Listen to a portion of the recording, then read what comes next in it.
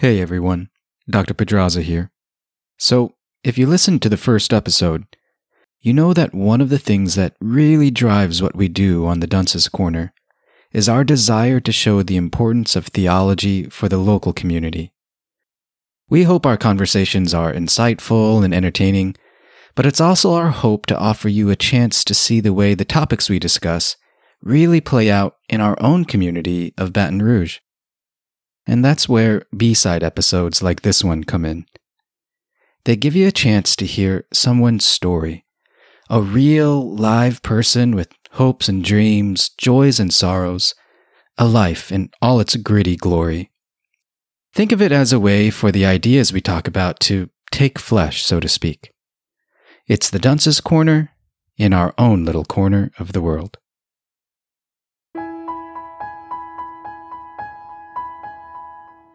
Since I graduated, I decided that I wanted to travel as a surgical technologist, and I ended up landing a job in Illinois in labor and delivery, and it is absolutely amazing. That's Lainey. Full disclosure, she's a former student of mine, the kind of student who a professor just loves to teach. Thoughtful, attentive, genuinely wrestles with the readings, asks the hard questions, but always has an air of kindness to her. And she's a nun. Not the habited kind, of course, but the kind that Bishop Barron and Bishop Duca were thinking about last year at the USCCB meeting. Someone who doesn't affiliate with any particular religion, or at least not currently. But I'll let her tell the story. And in fact, before I do, I think it's important to say, this is her story. It's unique. Try as we might to categorize every nun, so to speak, and surely it is helpful to look at the statistics and come up with categories to understand certain phenomena better. But when it's all said and done, each person endowed with an immortal soul is unique, uniquely beloved by God, and uniquely called by Him. And the circumstances of Lainey's own religious thoughts, the choices she's made, the experiences she's had, are part of what makes her who she is today. A searcher. Someone on the journey.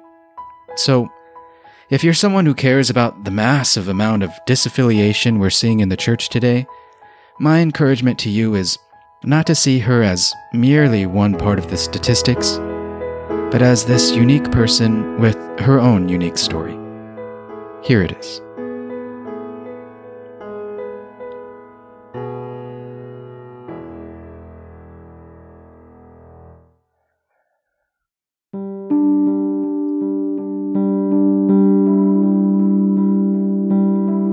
I was born in Louisiana, in Baton Rouge, and then when I was 3, we moved out to Walker. And at that time, it was pretty much country. I grew up on 8 acres of land, spent most of my time outside. I honestly had the best childhood that I could have ever imagined, and the best parents to raise me. They gave me everything that they possibly could. Our grandmother actually, we had a mother-in-law suite attached to the house, so she helped raise me as well. So my mom grew up Catholic, and my dad was actually Baptist, but my dad would always come with us to church. And then the other church that we were attending, I think it was non-denominational. It was totally different from the Catholic Church. With the Catholic Church, I just feel like the Catholic Church is more, when you go in service, it's calming. We would go to Mass on Sunday, and as a kid, I remember always not wanting to wake up in the mornings for Sunday church, but I feel like that's just a teenager and kid thing. But I was always great. It was always a peaceful feeling when we ended up going, and I always was glad that I went. But we did say grace before dinner, and we would always say our prayers right before we'd go to sleep. I think it was something that we made up, but then after a while, it kind of became our own set prayer. Like to this day, I can. Well, I can still kind of recite it. It's been a while since I've actually said my prayers that way. Been a while since I've been consistent with my praying, honestly. Just being honest. So most of us have certain moments in life that are defining in a certain way. They often take the form of a great joy or accomplishment, or a great tragedy. It was no different for Lainey. Unfortunately, for the time you're about to hear about, it took the tragic form. She was at school and received word that her grandmother was in the hospital.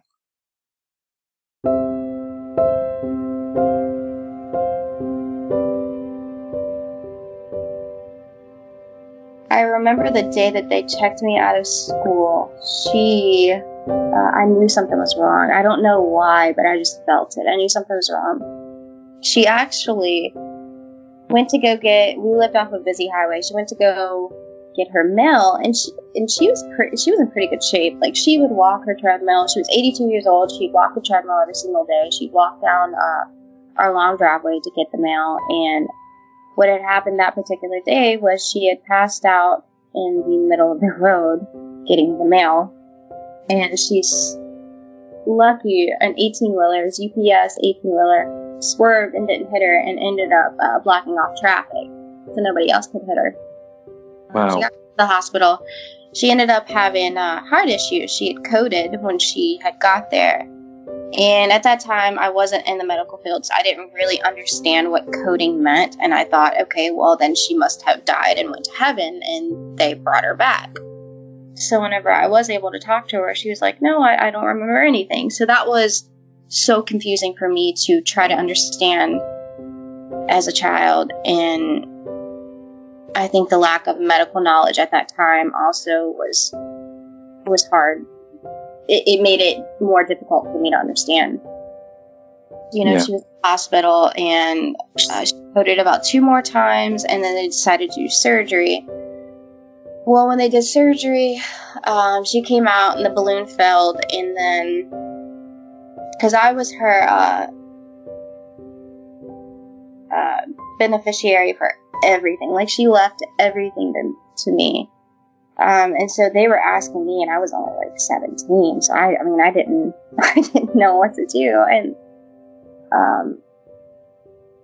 so they're asking us if they wanted them to do another surgery on her, and I was like, yeah, please do it, you know, and everybody's just kind of not really knowing what to do, and so we all made the decision, yeah, we wanted them to do the next surgery. Well, they did it, and I remember sitting in the waiting room, and we came back, saw her, she was intubated, which was an extremely scary sight to see, because I had never seen that before. And we go back to the waiting room, and I hear overhead code blue, and I knew it was my grandmother. And so my sister and I just looked at each other, and a lady comes in, and my mom had walked out for something, and she's just like, your grandma's just not doing well. And so that was the next time we spoke to the doctor. And they told us, we're like, you know, there's nothing else we can do. Her heart is just not able to support life, you know. And so we made a difficult decision of pulling her cord and the plug. And when we were in there, I don't know if I wish I were in that room or if I wish I wouldn't have been, because it was just hard seeing her just slowly pass away. And I guess I was expecting to see, like, her it sounds ridiculous, but see, like, her body lift and, like, her soul leave her body, and I just didn't see anything. And I think that was hard for me to deal with, because it made me question a lot of things. And then I started having these nightmares where every single night I would have the same dream, and it was me asking my grandmother if she had made it to heaven, and it was always no, like, no, like when she had coded, that's what I would ask her in this dream. And finally one day she said yes. But it's really funny, because up until now, sometimes I feel like it's my grandmother visiting me in my dreams. But up until now, it'll be this dream where I'm in her apartment and I have something to ask her. And I'm like sitting right in front of her. And for whatever reason, I never ask her the question. And I don't know, it's weird how it all works. But I never ask her this question. And I wake up and I'm like, I didn't ask her what I wanted to ask her. But I don't know what this question is that I want to ask her. So yeah, that was when my faith started to falter. I even remember going to a service. One of my mom's side of the family, we'd go to their church, and I remember just getting up and walking out and thinking, this is, for lack of better words, I'm just going to say, this was stupid. Like, this is ridiculous. I don't believe in any of this. I think after that, I had a period of time where I don't know, maybe I was upset and mad that my grandmother wasn't there, but I just didn't believe in anything. Lainey's grandmother, a woman of monumental importance, a maternal figure who meant the world to her, had died. Understandably, she was upset, and her naturally inquisitive nature started to wrestle with seemingly unanswered questions. And once she passed away, it felt like things kind of fell apart, and that also made me start questioning my faith as well. I started asking more questions than I usually did, because before that I was a very, very inquisitive child, and even late at night I would stay up and just think about all these questions. And some of these questions I would ask my parents and they just wouldn't be able to answer them. Just questions on subjects such as why does God allow the things that happen in this world to happen, all of the terrible things. I couldn't wrap my mind around it, and I feel like the only response that I could ever get was, well, because man has free will and we have a choice. But for some reason it's just, I don't know, it just doesn't, I don't like that answer, I guess. The burden of having someone so close to you die is surely enough to handle as a high school-aged young woman. But the year after her grandmother died, Lainey faced another challenge. Her parents got divorced. So my grandmother passed away when I was 17, and then my parents divorced at 18, and they were together for 37 years, so that was also pretty traumatic. There was a lot going on in that time period, and so it was a lot to handle. We'll be back with the second half of Lainey's story in just a moment.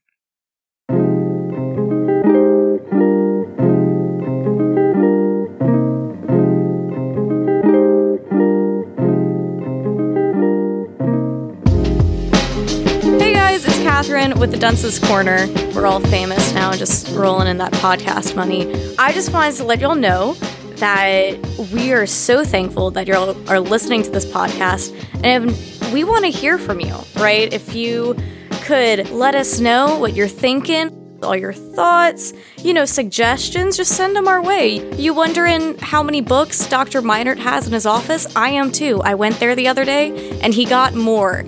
It scared me. But anyway, we just wanted you to know that we want to hear from you.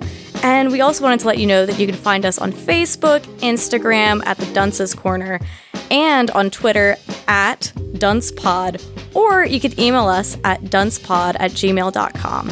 And last but not least, if you could just subscribe and give us a review on iTunes, that really helps.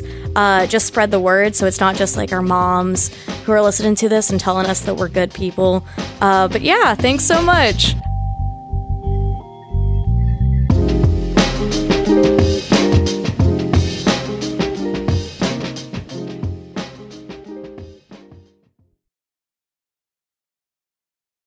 After those tumultuous high school years, it was time for college. And after a quick stint at a local community college, Lainey decided to get away. And I mean, really away.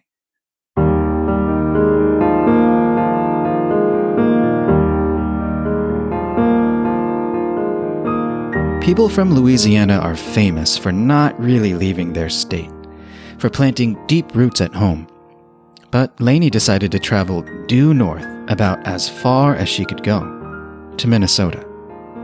Apparently, she did it for a couple of reasons, the first being a growing conviction about her sexuality. I look back when I was younger, like in elementary school, and I'm like, yep, I was gay then too. All my crushes were girls or female teachers, and just some of But I think I realized it in high school, and I did not come out until after high school, because I was too scared of what people would think of me. I started out with a community college in Louisiana, and then I transferred up to a community college in Minnesota and ended up transferring to a private university and going to get my 2-year in surgical technology. You know, to be honest, I think I probably felt more comfortable there because of my sexual orientation, and subconsciously, consciously, I'm not sure. I just think that I felt like I belonged for the first time in my life. And perhaps that's why I ended up back up in the Midwest, because I feel like I fit in. I just feel like I belong, and it's a good feeling. And I don't know, maybe that's why the reasoning for the move. And I think, and secondly, I hate the hot weather. I hate being hot. So I would rather be cold any day. Cute in my little scarves and my hats and boots, so I love it. Even so, she couldn't stay away from home for too long. While she was studying in Minnesota, she decided to take a trip overseas to see Europe. She and a friend traveled to Iceland, Greece, Denmark, and France.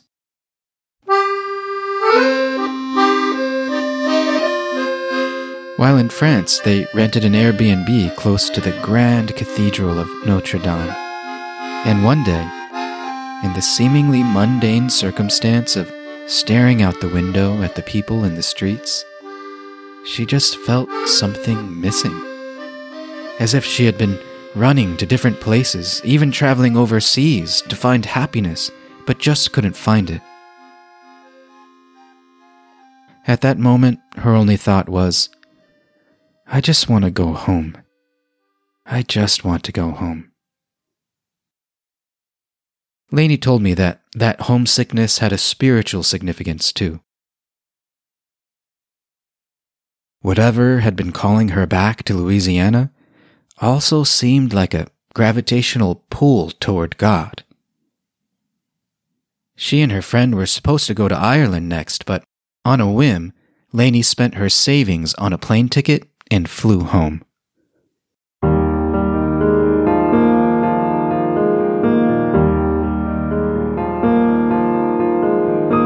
Since then, she's had some other moments where she's felt a similar pull. One when she took some summer classes at Mississippi State, and the other when she took a theology class. First, the summer. Wanting to get her foot in the door of a PA program at Mississippi State, Lainey took some summer classes there, and she met a friend. This friend in Mississippi, great guy, his family was so welcoming.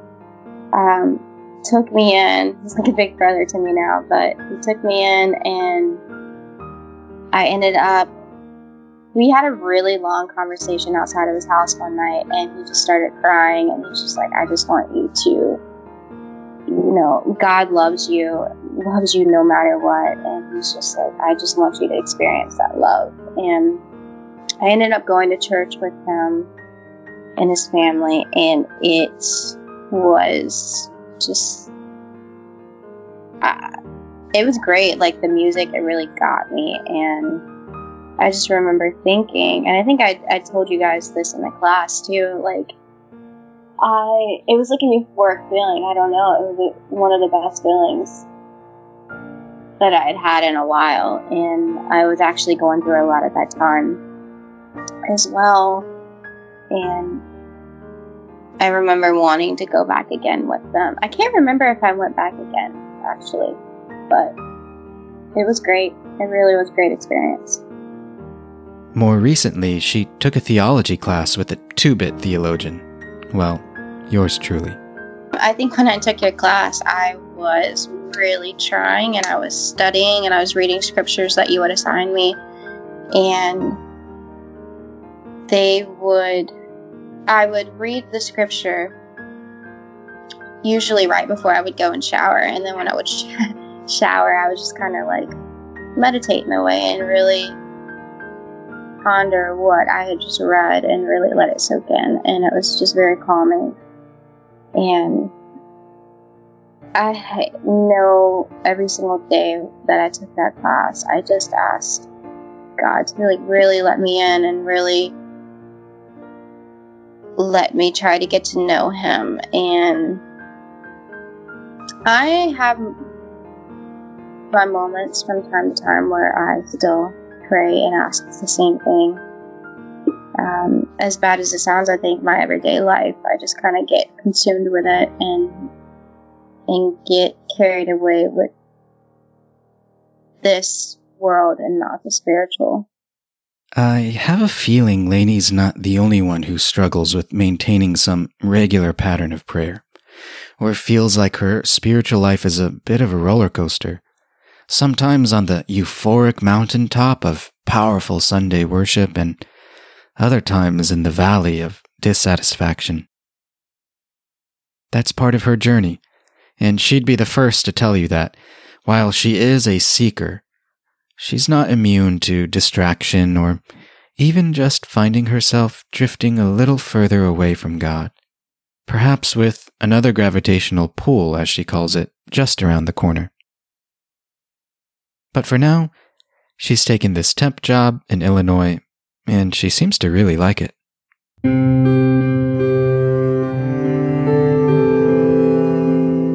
Things are actually have been turning up really, really well for me lately. And I've gotten back into my music. I've started writing. I feel just stress-free, honestly, 95% of the time. And it's just a great feeling that I haven't had in years. So it's really nice. At this point, I feel like I am more agnostic more than I am anything. But I have that hope, and I'm very open-minded, and I really just want to figure things out before I take my last breath, you know? I want to figure this out, and I don't know if it's going to take 2 days. I don't know if it's going to take years. I don't know if it's going to take till right before I die for me to figure it out, but I want to figure it out. I think that is one of the biggest mysteries in my book, you know, and adventures, honestly. It's an adventure. And all you can do is stay optimistic and happy and try to do good for others as much as you can while trying to figure it out. So that's what I'll keep doing.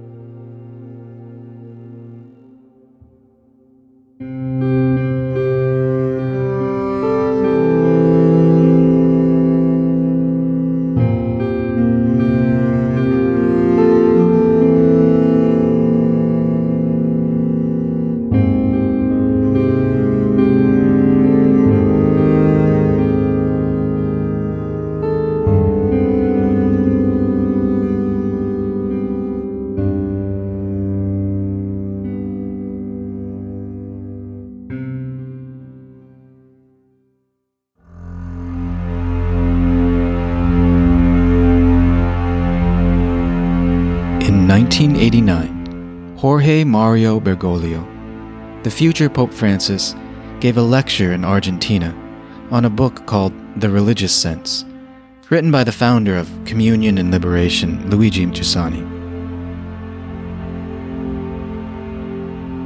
In the lecture, Bergoglio reflected upon the human heart that is made for God, or as he puts it, God is the burning desire of our hearts. And we see this fire grow when we begin to ask the fundamental whys, so to speak, the questions about the meaning of human life and our existence. Why is there pain, he asks? Why death? Why evil? Why is life worth living? What is the ultimate meaning of reality, of existence? What sense does it make to work, love, be involved in the world? Who am I? Where did I come from? Where am I going? These are the great and primary questions that young people ask, and adults too, and not only believers, but everyone, atheists and agnostics alike. Sooner or later, Bergoglio says, especially in the situations at the very edge of existence, in the face of great grief or great love, in the experience of educating one's children or of working at a job, these questions inevitably rise to the surface. They cannot be uprooted.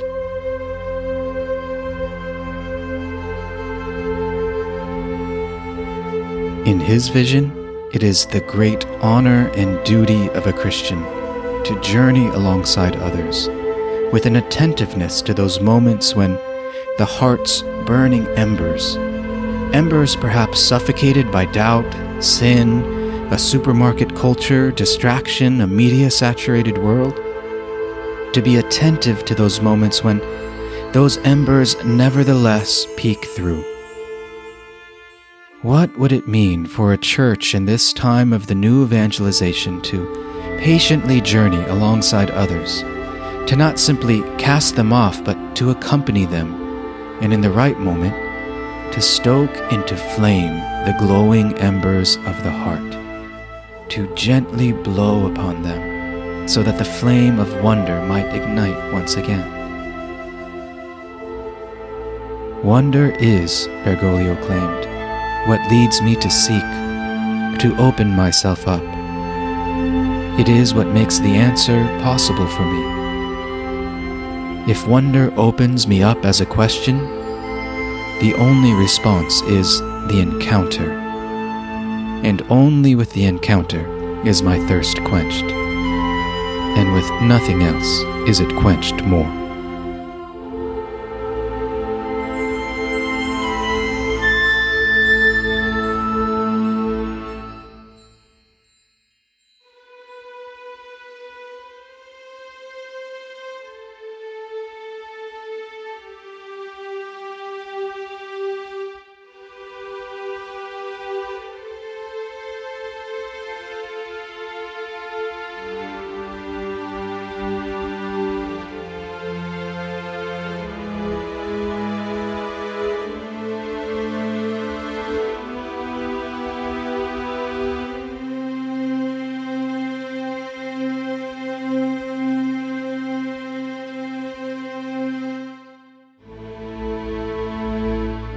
This Dunce's Corner B-side was produced and edited by Dr. Brian Pedraza, but gratitude also goes to Catherine for help with the advertising, and of course to Lainey.